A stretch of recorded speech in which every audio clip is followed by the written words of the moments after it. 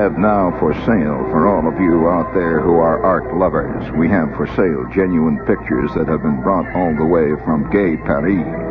And all of you know what kind of pictures they turn out in Gay Paris. They will come to you in a genuine Mexican hand-tooled simulated plastic leather wallet for just $1. And before we can get underway with the next half of the show, we will have to sell all these wallets. So come on, gather around, gentlemen. We also have candy kisses for sale that contain genuine art studies. And, by the way, don't tell them where you bought these art studies. You might get all of us in trouble. We'll carry on now as best we can. Let's go, gentlemen. Gather around.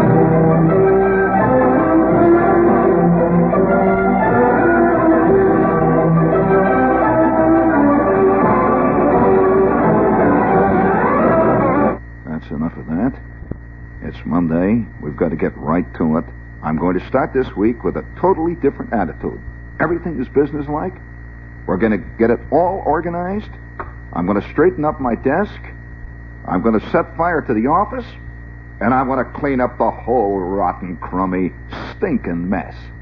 And now I'm going to begin this week with reading for you a piece of really rotten poetry.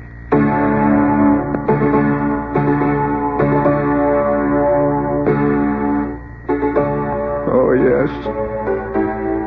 When Noah, perceiving that it was time to embark, persuaded the creatures to enter the ark, the dog, with a friendliness, truly sublime, assisted at herding them. 2 at a time, he drove in the elephants, zebras, and canoes until they were packed like a box full of screws. The cat in the cupboard, the mouse on the shelf, the bug in the crack, and then he backed in himself. But such was the lack of available space, he couldn't tuck all of him into the place. So, after the waters had flooded the plain, and down from the heavens fell blankets of rain, he stood with his muzzle thrust out from the door, the whole 40 days of that terrible pour. You see, it's all timing. Oh, the whole 40 days of that terrible, terrible downpour. Because of which, drenching, zoologists now hold the nose of a healthy dog always is cold.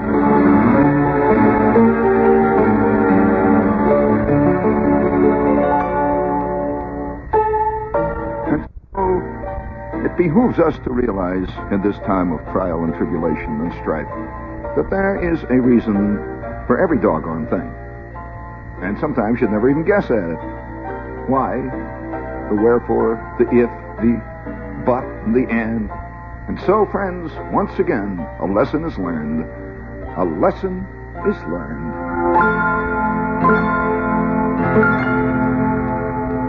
That was very nice. I thought that was kind of nice. Now, you see, we've started out the week totally, getting everything. I'm going to get a haircut this week, too, as a matter of fact. I've decided that. It's been since last November, and I think I'll do that. You know what I'm going to do this week? Take a shower. I'm going to do that. And I'll tell you another thing I'm going to do this week. I'm going to get a new cartridge put in my ballpoint pen. It has not been writing since last November. And that's kind of a little difficult. Oh, you want to hear another rotten piece of poetry? Another rotten piece of poetry, please. Oh, yeah. Waltz in. Waltz in, ye little kids. Come on, gather around my knee and drop them books. And drop them first pot hooks and hear you a yarn from old me.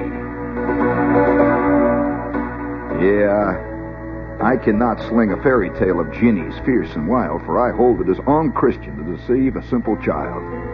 So I ain't gonna kid you. But as from school you're drifting by, all you kids out there, I thought you'd like to hear of a spelling bee at Angels that we organized last year. I thought you'd like to hear it. Now, it weren't made up of gentle kids, of pretty kids like all of you out there. I can see you're awful pretty.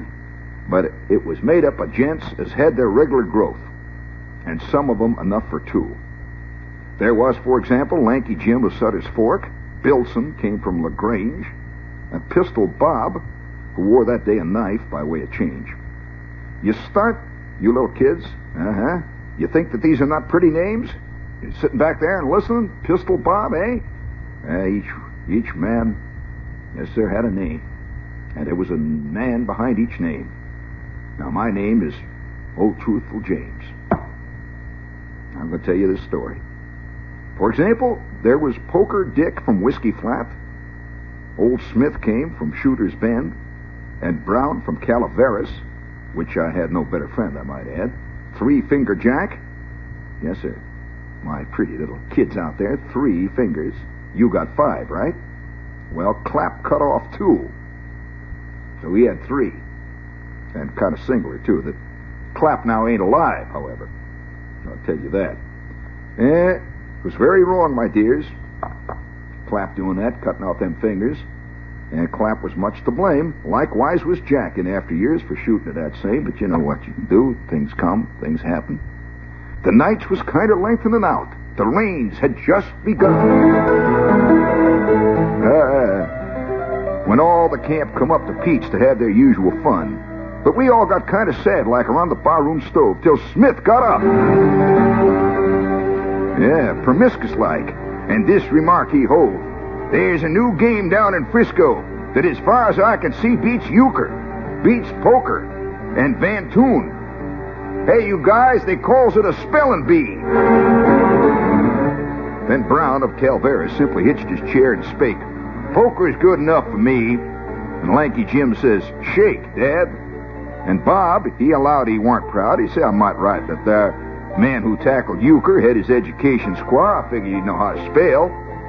And this brought up Lenny Fairchild, the schoolmaster, who said he knew the game, and he would give instructions on that head. Now, Lenny said, for instance, you take some simple word, says he, like separate. Just take separate. Now, who can spell it? Well, dog my skin if there was 1 of 8. 1 of 8. Well, of course, this set the boys all wild at once. The chairs was put in a row. At the head was Lanky Jim, at the foot was Joe, and high on the bar itself the schoolmaster was raised, and the barkeep put his glasses down and just sat, and silent he stared. Well, the first word that come out was parallel. 7 let it go by, till Joe waltzed in with his double L twixt the A and the E. Well, for since he drilled them Mexicans in San Jacinto's fight, there weren't no prouder man got up than Pistol Joe that night, till rhythm come. You ever tried to spell rhythm?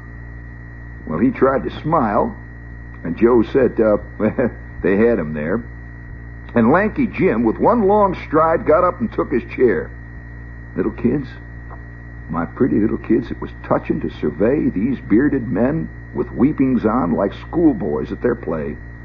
They'd laugh with glee and shout to see each other lead the van, and Bob sat up straight as monitor with a cue for a rattan till the chair gave out, incinerate. And Brown said he'd be darned if any such blamed word as that was ever in school, ever learned, never heard of such a word, incinerate. And then sthyssus. Ever hear such a word? Sthyssus. Come, they all sprang up and vowed the man who rung another blamed Greek word on him be taken out and hung, and they'd have done it. Hung him right there. As they sat down again, I saw in Bilson's eye a flash, and Brown of Calaveras was a twisting his mustache, when at last Brown slipped on Gneese. Gneese! Kind of word's that. Bilson took his chair. He dropped some casual words about some folks who dyed their hair. Just let it hang there. And then the chair grew very polite. And the chair said he'd adjourn. But Poker Dick remarked that he would wait and get his turn. And then, with a trembling voice and a trembling hand, with a wandering eye, the chair next offered eider duck. And Dick began with I. And Bilson smiled. Then Bilson shrieked. Just how the fight begun I never knowed, for Bilson dropped, and Dick, he moved up one in them seats. Then certain gents arose and said they'd got a lot of business down in camp, and as the road was rather dark and as the night was damp, And then here got up Three Finger Jack and locked the door. And he yelled right out, "Not one of you mother's son gets out until that thar word is spelled, eider duck." But while the words were on his lips, he groaned and he sank down in pain, and sank with Webster on his chest and Wooster on the brain. And below the bar ducked Poker Dick, and tried to look as if he's hunting up authorities that no one else could see. And Brown got down behind a stove, allowing he was cold, until it upset and down his legs the cinders rolled. From that stove, you never saw nothing like it. And several gents hollered, "Order! Let's stop all this!" Until in his simple way, poor Smith began with O-R. He was dragged away. Little kids, my pretty little kids, down on your knees, all of you, and pray. You got your education in a peaceful sort of way, and I know that nothing's happening out there in Jersey. They're not knocking your heads together. Bear in mind, there may be sharps who slings their spelling square, but likewise slings their bowie knives without a thought or care. I seen 'em. I've lived. You wants to know the rest, huh? Well, that's all. In me, right here, sitting here, in me. Me, you see, the only gent that lived to tell about that spelling bee. I'm the only one. Yeah, he ceased and passed, that truthful man. The children went their way, with downcast eyes and downcast hearts, but not to sport or to play.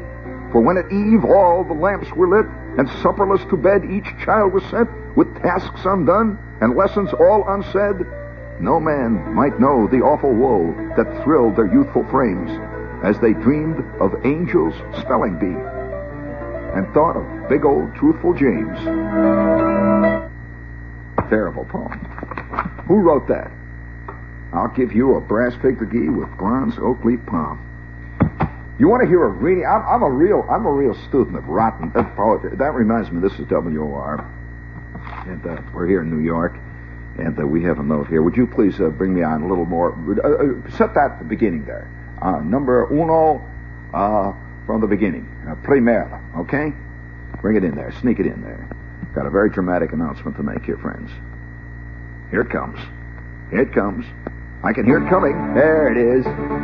Oh, friends, are you living a life, a shoddy life of struggle and woe, tears, and great fits of weeping in this ancient, dark valley of existence? Is your TV antenna outdated, friends?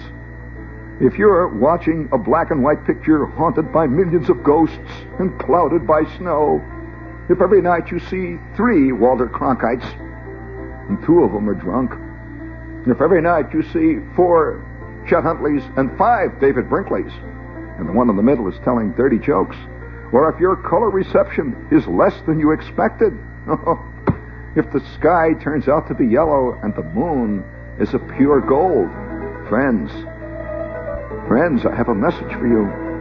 To get all the performance your TV set was built to deliver, get a Gavin Gold Crest antenna. Go all the way! Go all the way into the 20th century. Gavin antennas are engineered and manufactured right here in the New York area to solve New York local reception problems. There is a Gavin antenna to solve your TV problem, color or black and white, on VHF or the new UHF stations. And Gavin antennas are built to stay on your roof with strong aircraft-type aluminum and revolutionary Psycholac insulators. Yes, so friends, to ensure the best installation at a reasonable price, Gavin antennas are available only through factory-trained, independent installation specialists. For the name of your local Gavin installation specialist, write to me. That's spelled MEWOR, New York, New York.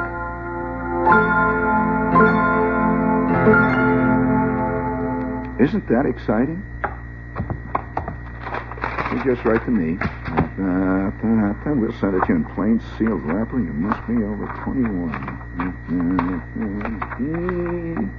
Don't tell them where you got it. We'll all wind up in hell. This is one of my favorite rotten pieces of poetry. It isn't actually rotten because it's so great. Would you please bring me on some more of that? There it is. Oh, friends, there are strange things indeed done in the midnight sun by the men who moil for gold. The Arctic trails have their secret tales that would make your blood run cold. The Northern Lights have seen queer sights. Oh, they have. But the queerest they ever did see was that night on the marge of Lake Labarge, that I cremated Sam McGee. Oh, friend, Sam McGee was from Tennessee, where the cotton blooms and blows. Why he left his home in the South to roam round the pole, God only knows. He was always cold, but the land of gold seemed to hold him like a spell, though he'd often say in his homely way that he'd sooner live in hell. On a Christmas day, we were mushing our way over the Dawson Trail. Oh, boy, talk of your cold. Through the parka's folded stab like a driven nail. Oh! If our eyes we'd closed and the lashes froze until sometimes we couldn't see. It wasn't much fun, but the only one to whimper was Sam McGee. And that very night, as we lay packed tight in our robes beneath the snow, and the dogs were fed, and the stars o'erhead were dancing heel and toe, Sam turned to me, and Cap, says he, I'm going to cash in this trip, I guess. And if I do, I'm asking you won't refuse my last request. Well, he seemed so low that I couldn't say no. And then he says with a sort of moan, It's this cursed cold. It's got right hold till I'm chilled clean through to the bone. Yet, 'tain't being dead. It's my awful dread of the icy grave that pains. Oh. So I want you to swear that, foul or fair, you'll cremate my last remains. You'll cremate my last remains. Well, a pal's need is a thing to heed, so I swore I would not fail. Just couldn't do it. And we started on at the streak of dawn. But God, he looked pale. He crouched on the sleigh, and he raved all day of his home in Tennessee.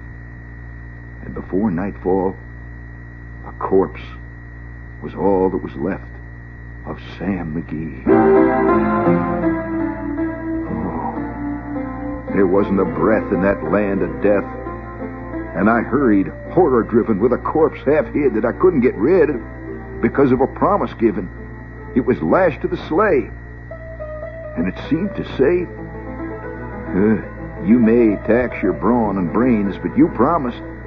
You promised true, and it's up to you to cremate these last remains. To cremate them. Well, a promise made is a debt unpaid, and the trail has its own stern code. In the days to come, though my lips were dumb and my heart, I cursed that load. In the long, long night, by the lone firelight, while the huskies round in a ring howled out their woes to the homeless snows. God, how I loathed that thing. And every day, that quiet clay seemed to heavy and heavier grow. On I went. Though the dogs were spent and the grub was getting low, the trail was bad and I felt half mad, but I swore I would not give in. And I'd often sing to that hateful thing, and it hearkened back with a grin until I came to the marge of Lake Labarge.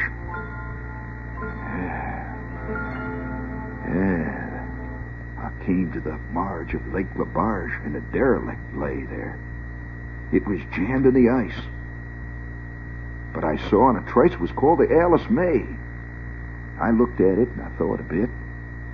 I looked at my frozen chum, and then, "Here," I said. "Here," I said with a sudden cry. "Here is my crematorium." Some planks I tore from the cabin floor, and I lit the boiler fire.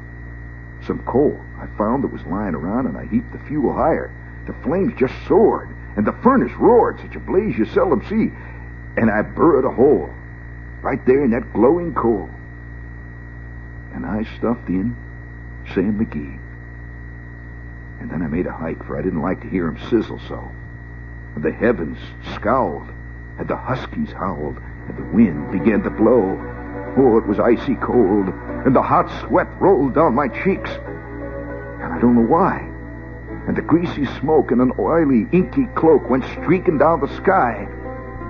I do not know how long in the snow I wrestled with grisly fear, but the stars came out, and they danced about ere I ventured near. I was sick with dread. But bravely, I said, I'll just take a peep inside. I guess he's cooked. It's time I looked. And then the door I opened wide. And there sat Sam. Sat up there looking cool and calm in the heart of the furnace roar. And he wore a smile that you could see a mile. And he said, "Please close that door. Please close that door. Ah! Please close that door. It's fine in here. I greatly fear you're going to let in the cold and the storm.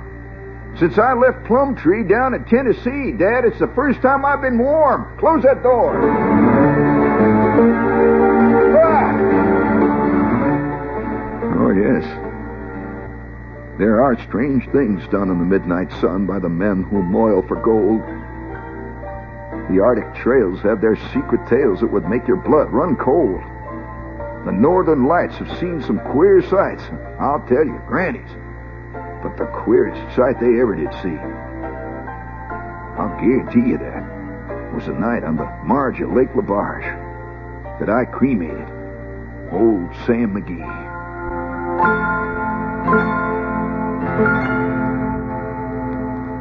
By George, our grannies. You like that? How would you like to hear another one? A totally different kind. A totally different type. Do you have in the... You don't happen to have 50 great moments of music there, do you? 50 great moments of music? Well, what do you have? Just hold them up. All of them up there. No, none of that's going to work. I'll tell you what you do. In the 50... oh, yes, you have 50 love movie music there? Do you have intermezzo? What do you have on the back there? I'll show you some. I'll give you a cutie, huh? All right, 5-2, cut 4. Okay. And I'll give you a little doozy. Give me something nice and sweet and romantic this time. All right. A little sweet romantic music. I think you're going to like this piece of... well, I'll let you decide what it is. There it is. Oh, yes. Isn't this lovely? Make it up there large. Yes. Oh, how sweet it is. Hey. This is the Vamp, see. They're playing this through the newsreel. Here we go. When Richard Cory went down home, and he came through town, we people on the pavement looked at him. Oh, he was a gentleman, from sole to crown, clean-favored and imperially slim. And he was always quietly arrayed, and he was always human when he talked. But still, he fluttered pulses when he said, "Good morning."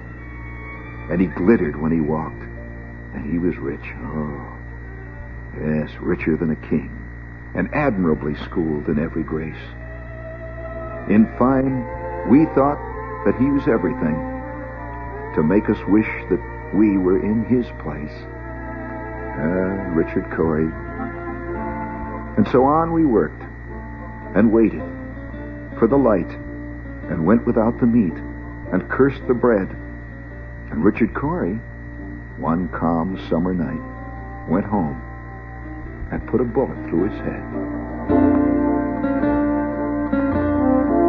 Kind of like that one, don't you? La-da-ti-ti-ti-ti. La-ta-ta-da-ti-ti-ti-ti. La-ta-ta-da-ta-da-ti. Da-da-da-ti. Da-da-da-ti-ti-ti-ti-da-do-da-ti. Da-da-da-da. You got to admit that Orson Welles doesn't have the sense of humor that I have. He's got a better voice, but I'm cuter. La-da-da-da-ti. da da, la da da da dee, la da, la da da dee, la da da da da da dee, la da da da da da da dee, la da, la da da da dee da dee, la da da dee dee da da. Think out a company. This is my Jew's harp. Yes, this is Jew's harp music. Yes, and thundering down out of the north over the cold, icy Atlantic, the winds of evil blow, roaring out of the eternal madness, the eternal anarchy of the far North Pole, over which only primal nature rules. How do you like that one? You want to hear the rest of that? That's mine. I invented it. I'll never forget the time Goody Ace got up and he told this story. And he said, I'll never forget the time I'm sitting around the table at Lindy's, see? And Groucho Marx said to me, what a fantastic ad libber, what a sense of humor, what a wit. Groucho Marx said to me, blah, blah, blah, blah, blah, blah, blah, blah, blah. And the entire audience fell into a fit and rolled on the floor screaming at Groucho's fantastic cutting ad lib wit. And after all the uproar was over, Goody Ace said, all right, Groucho never said that. I said it. But if I had told you that I said it, you'd all looked at me dumb. But because Groucho said it, you blew a gasket. With that, he sat down. You kind of liked that sound of evil coming out of the primal the anarchy of the North, didn't you? Oh, yes, and it screams past the ancient coasts of the Norsemen. Roars down the soft elfin shores of that fairest of isles. This blessed land, this jot of green on the raging seas, this England, our England, and that cold breath of the primal North, that ancient evil of sightless, soundless nature. Oh. I like that, huh? I've been around kiddies. Do you want to hear about the North Wind? That's very good. You bring me on a little bit more of that, huh? Once upon a time, 'twas long ago, there lived a worthy dame who sent her son to fetch some flour, for she was old and lame. But while he loitered on the road, the North Wind chanced to stray across the careless youth's path and stole the flour away. Alas, what shall I do for bread? Exclaimed the weeping lad. The flour is gone, the flour is gone. It was all that we had. And so he sought the North Wind's cave beside the distant main. Good Mr. Boreas, said the lad, I want my flour again. 'Twas all we had to live upon, my mother, old and I. Oh, give us back the flour again, or we shall surely die. I have it not, the North Wind growled. But for your lack of bread, I will give you this tablecloth. 'Twill serve you well instead. Yes, for you have but to spread it out, and every costly dish will straight appear at your command, whatever you may wish. Well, the lad received the magic cloth with wonder and delight, and thanked the donor heartily, as well indeed he might. Returning homeward at an inn just half his journey through, he fain must show his tablecloth and what the cloth would do. So while he slept, the knavish host went slyly to his bed and stole the cloth, but shrewdly placed another in its stead. Unknowing what the rogue had done, the lad went on his way and came unto his journey's end just at the close of day, and showed his mother the tablecloth and told her of its power. Good sooth, he cried, 'twas well for us the north wind stole the flower. Perhaps, exclaimed the cautious crone, the story might be true. 'Tis mighty little good, I ween, your tablecloth can do. And now the youth spread it forth, and tried the spell. Alas, 'twas but a common tablecloth, and nothing came to pass. And then to the north wind far away he sped with might and main. Your tablecloth is good for naught. I want my flour. I want my flour again. I have it not, the north wind growled. But for your lack of bread, I give you this little goat. 'Twill serve you well instead. For you have but to tell him this: make money, Master Bill, and he will give you golden coins, as many as you will. Well, the lad received the magic goat with wonder and delight, and thanked the donor heartily, as well indeed he might. Returning homeward, at the inn, just half his journey through, he fain must show his little goat, and what the goat would do. So while he slept, the knavish host went slyly to the bed, and stole the goat, but shrewdly placed another in his stead. Unknowing what the rogue had done, the youth went on his way, and reached his weary journey's end, just at the close of day. He showed the dame his magic goat, and told her of his power. Good sooth, he cried, 'twas well for us the north wind stole the flour. I'm much misdoubt. The crone replied, your wondrous tale is true. 'Tis little good for hungry folk your silly old rotten goat will do. All right. Good, Master Bill, the lad exclaimed. Make money. But alas, 'twas nothing but a crummy, common goat, and nothing came to pass. And then to the north wind, angrily he sped with might and main. Your foolish goat is good for naught. I want my flour again. And this goes on for 345 verses. That shows you that old folk tales are ridiculous. You want to know where that one came from? That was translated from the Icelandic sagas. And Iceland never got anywhere. You never hear of anybody's. You want to know what finally happened to that kid? He became a newsman. He's doing very well now. Oh, one more thing here. Do you have the little quiet music there in the back? You know, the first film music there? It's kind of nice. You flip it over there. I got a real dramatic thing I want to do here. Do you like these rotten poems? I got some other good ones here. I have never read this one. Wait a minute. Just a minute. Hold it. I'll tell you when. Here's one. Oh, gee, here's one in ancient Greek. Of course, if I ever got out what they were saying, I'd be in, all of us would be in the slam. Can you imagine the day the entire listening audience gets busted?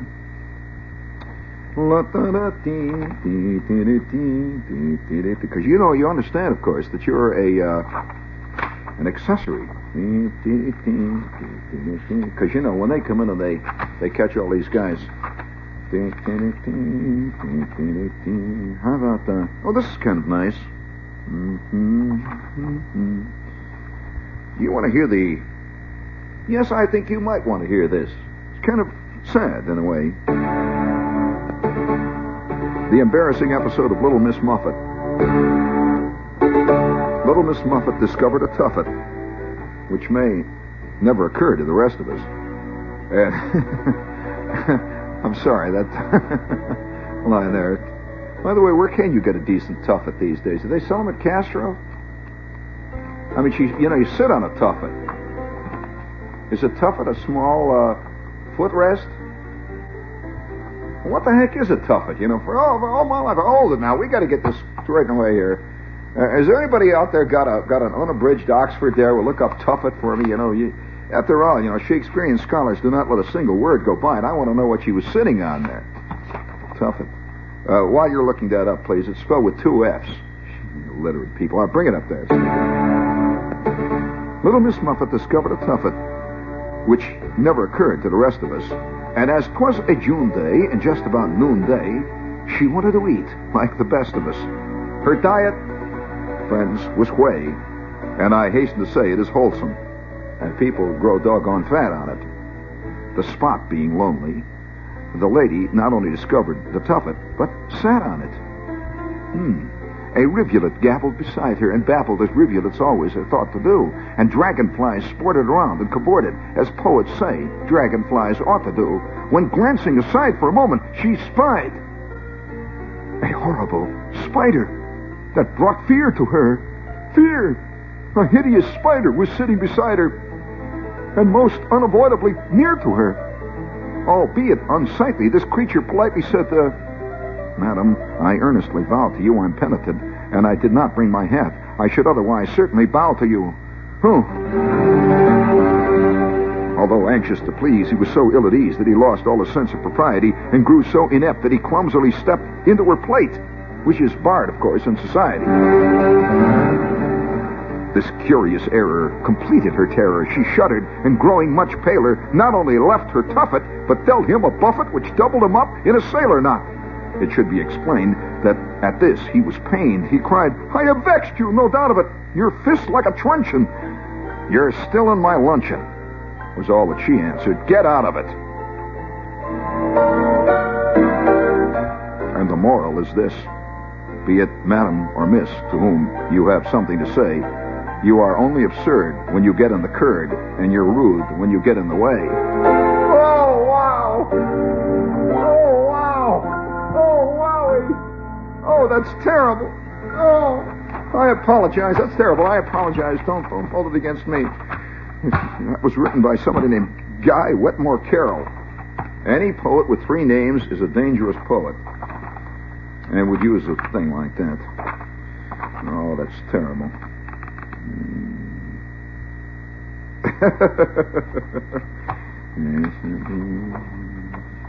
I got one more here. Now, wait a minute. It's a very good one. I'm looking for it here.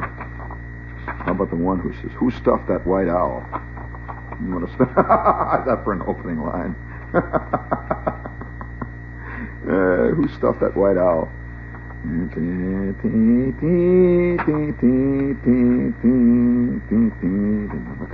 I gotta find this. A very important one.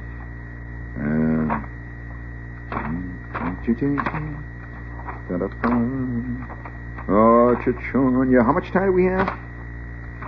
A lot of 4 minutes. I gotta find a 4-minute rotten poem.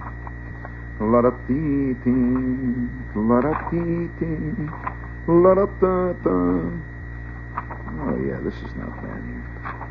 And a lot of these things I know I couldn't get away with. Listen, my children, you shall hear the midnight ride of Paul Revere. How long's it been since you heard that one, huh? The midnight ride of Paul Revere? Patty and one of a dinner one day, credit all gone, no money to pay, stole from a priest, a fat pullet, they say. He went to confession just after. Your reverence, said Patty, I stole this fat hen. What, says the priest. At your old tricks again?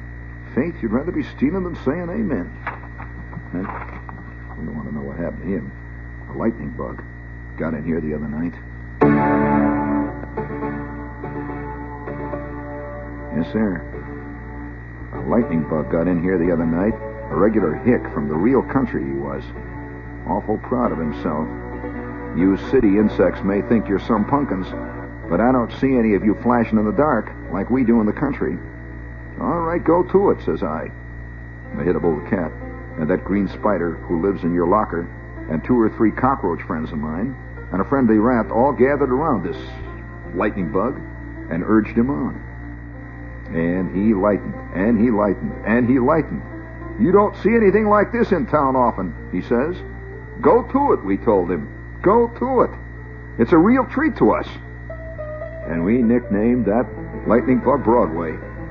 Old Broadway, which pleased him. This is the life, he said. All I need is a harbor under me to be a Statue of Liberty. And he got so vain of himself that I had to take him down a peg. You've made lightning for 2 hours, little bug, I told him, but I don't hear no claps of thunder. Yet there are some men like that. When he wore himself out, Mehitable the cat ate him. That's from your old friend Archie there.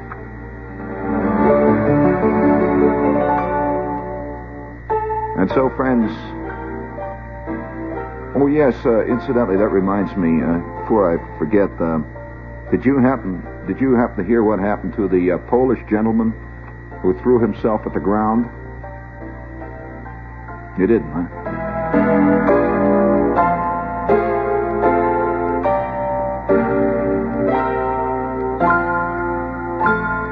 That's very good.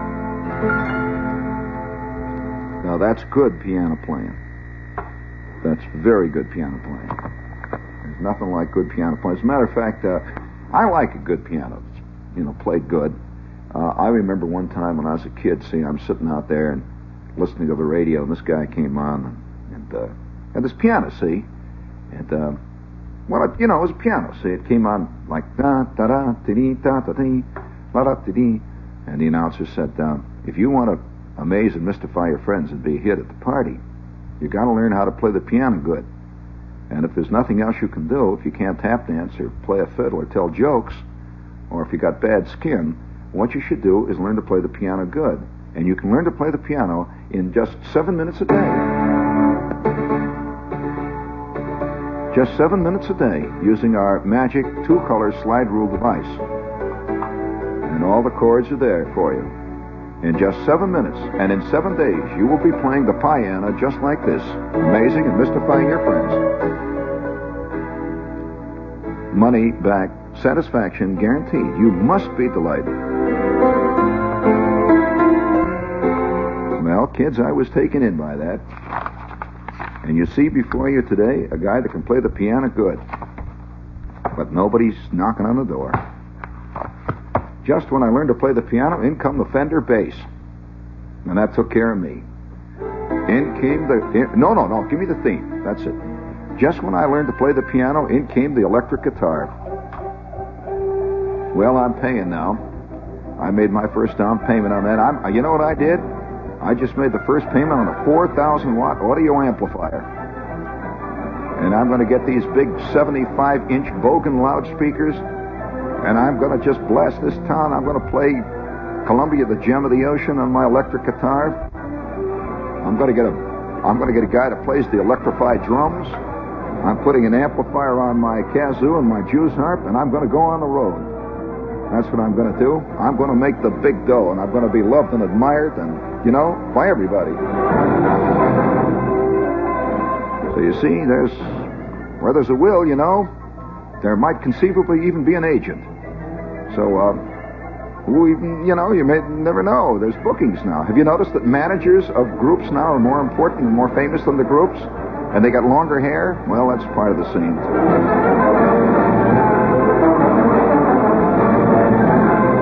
That's the way it goes.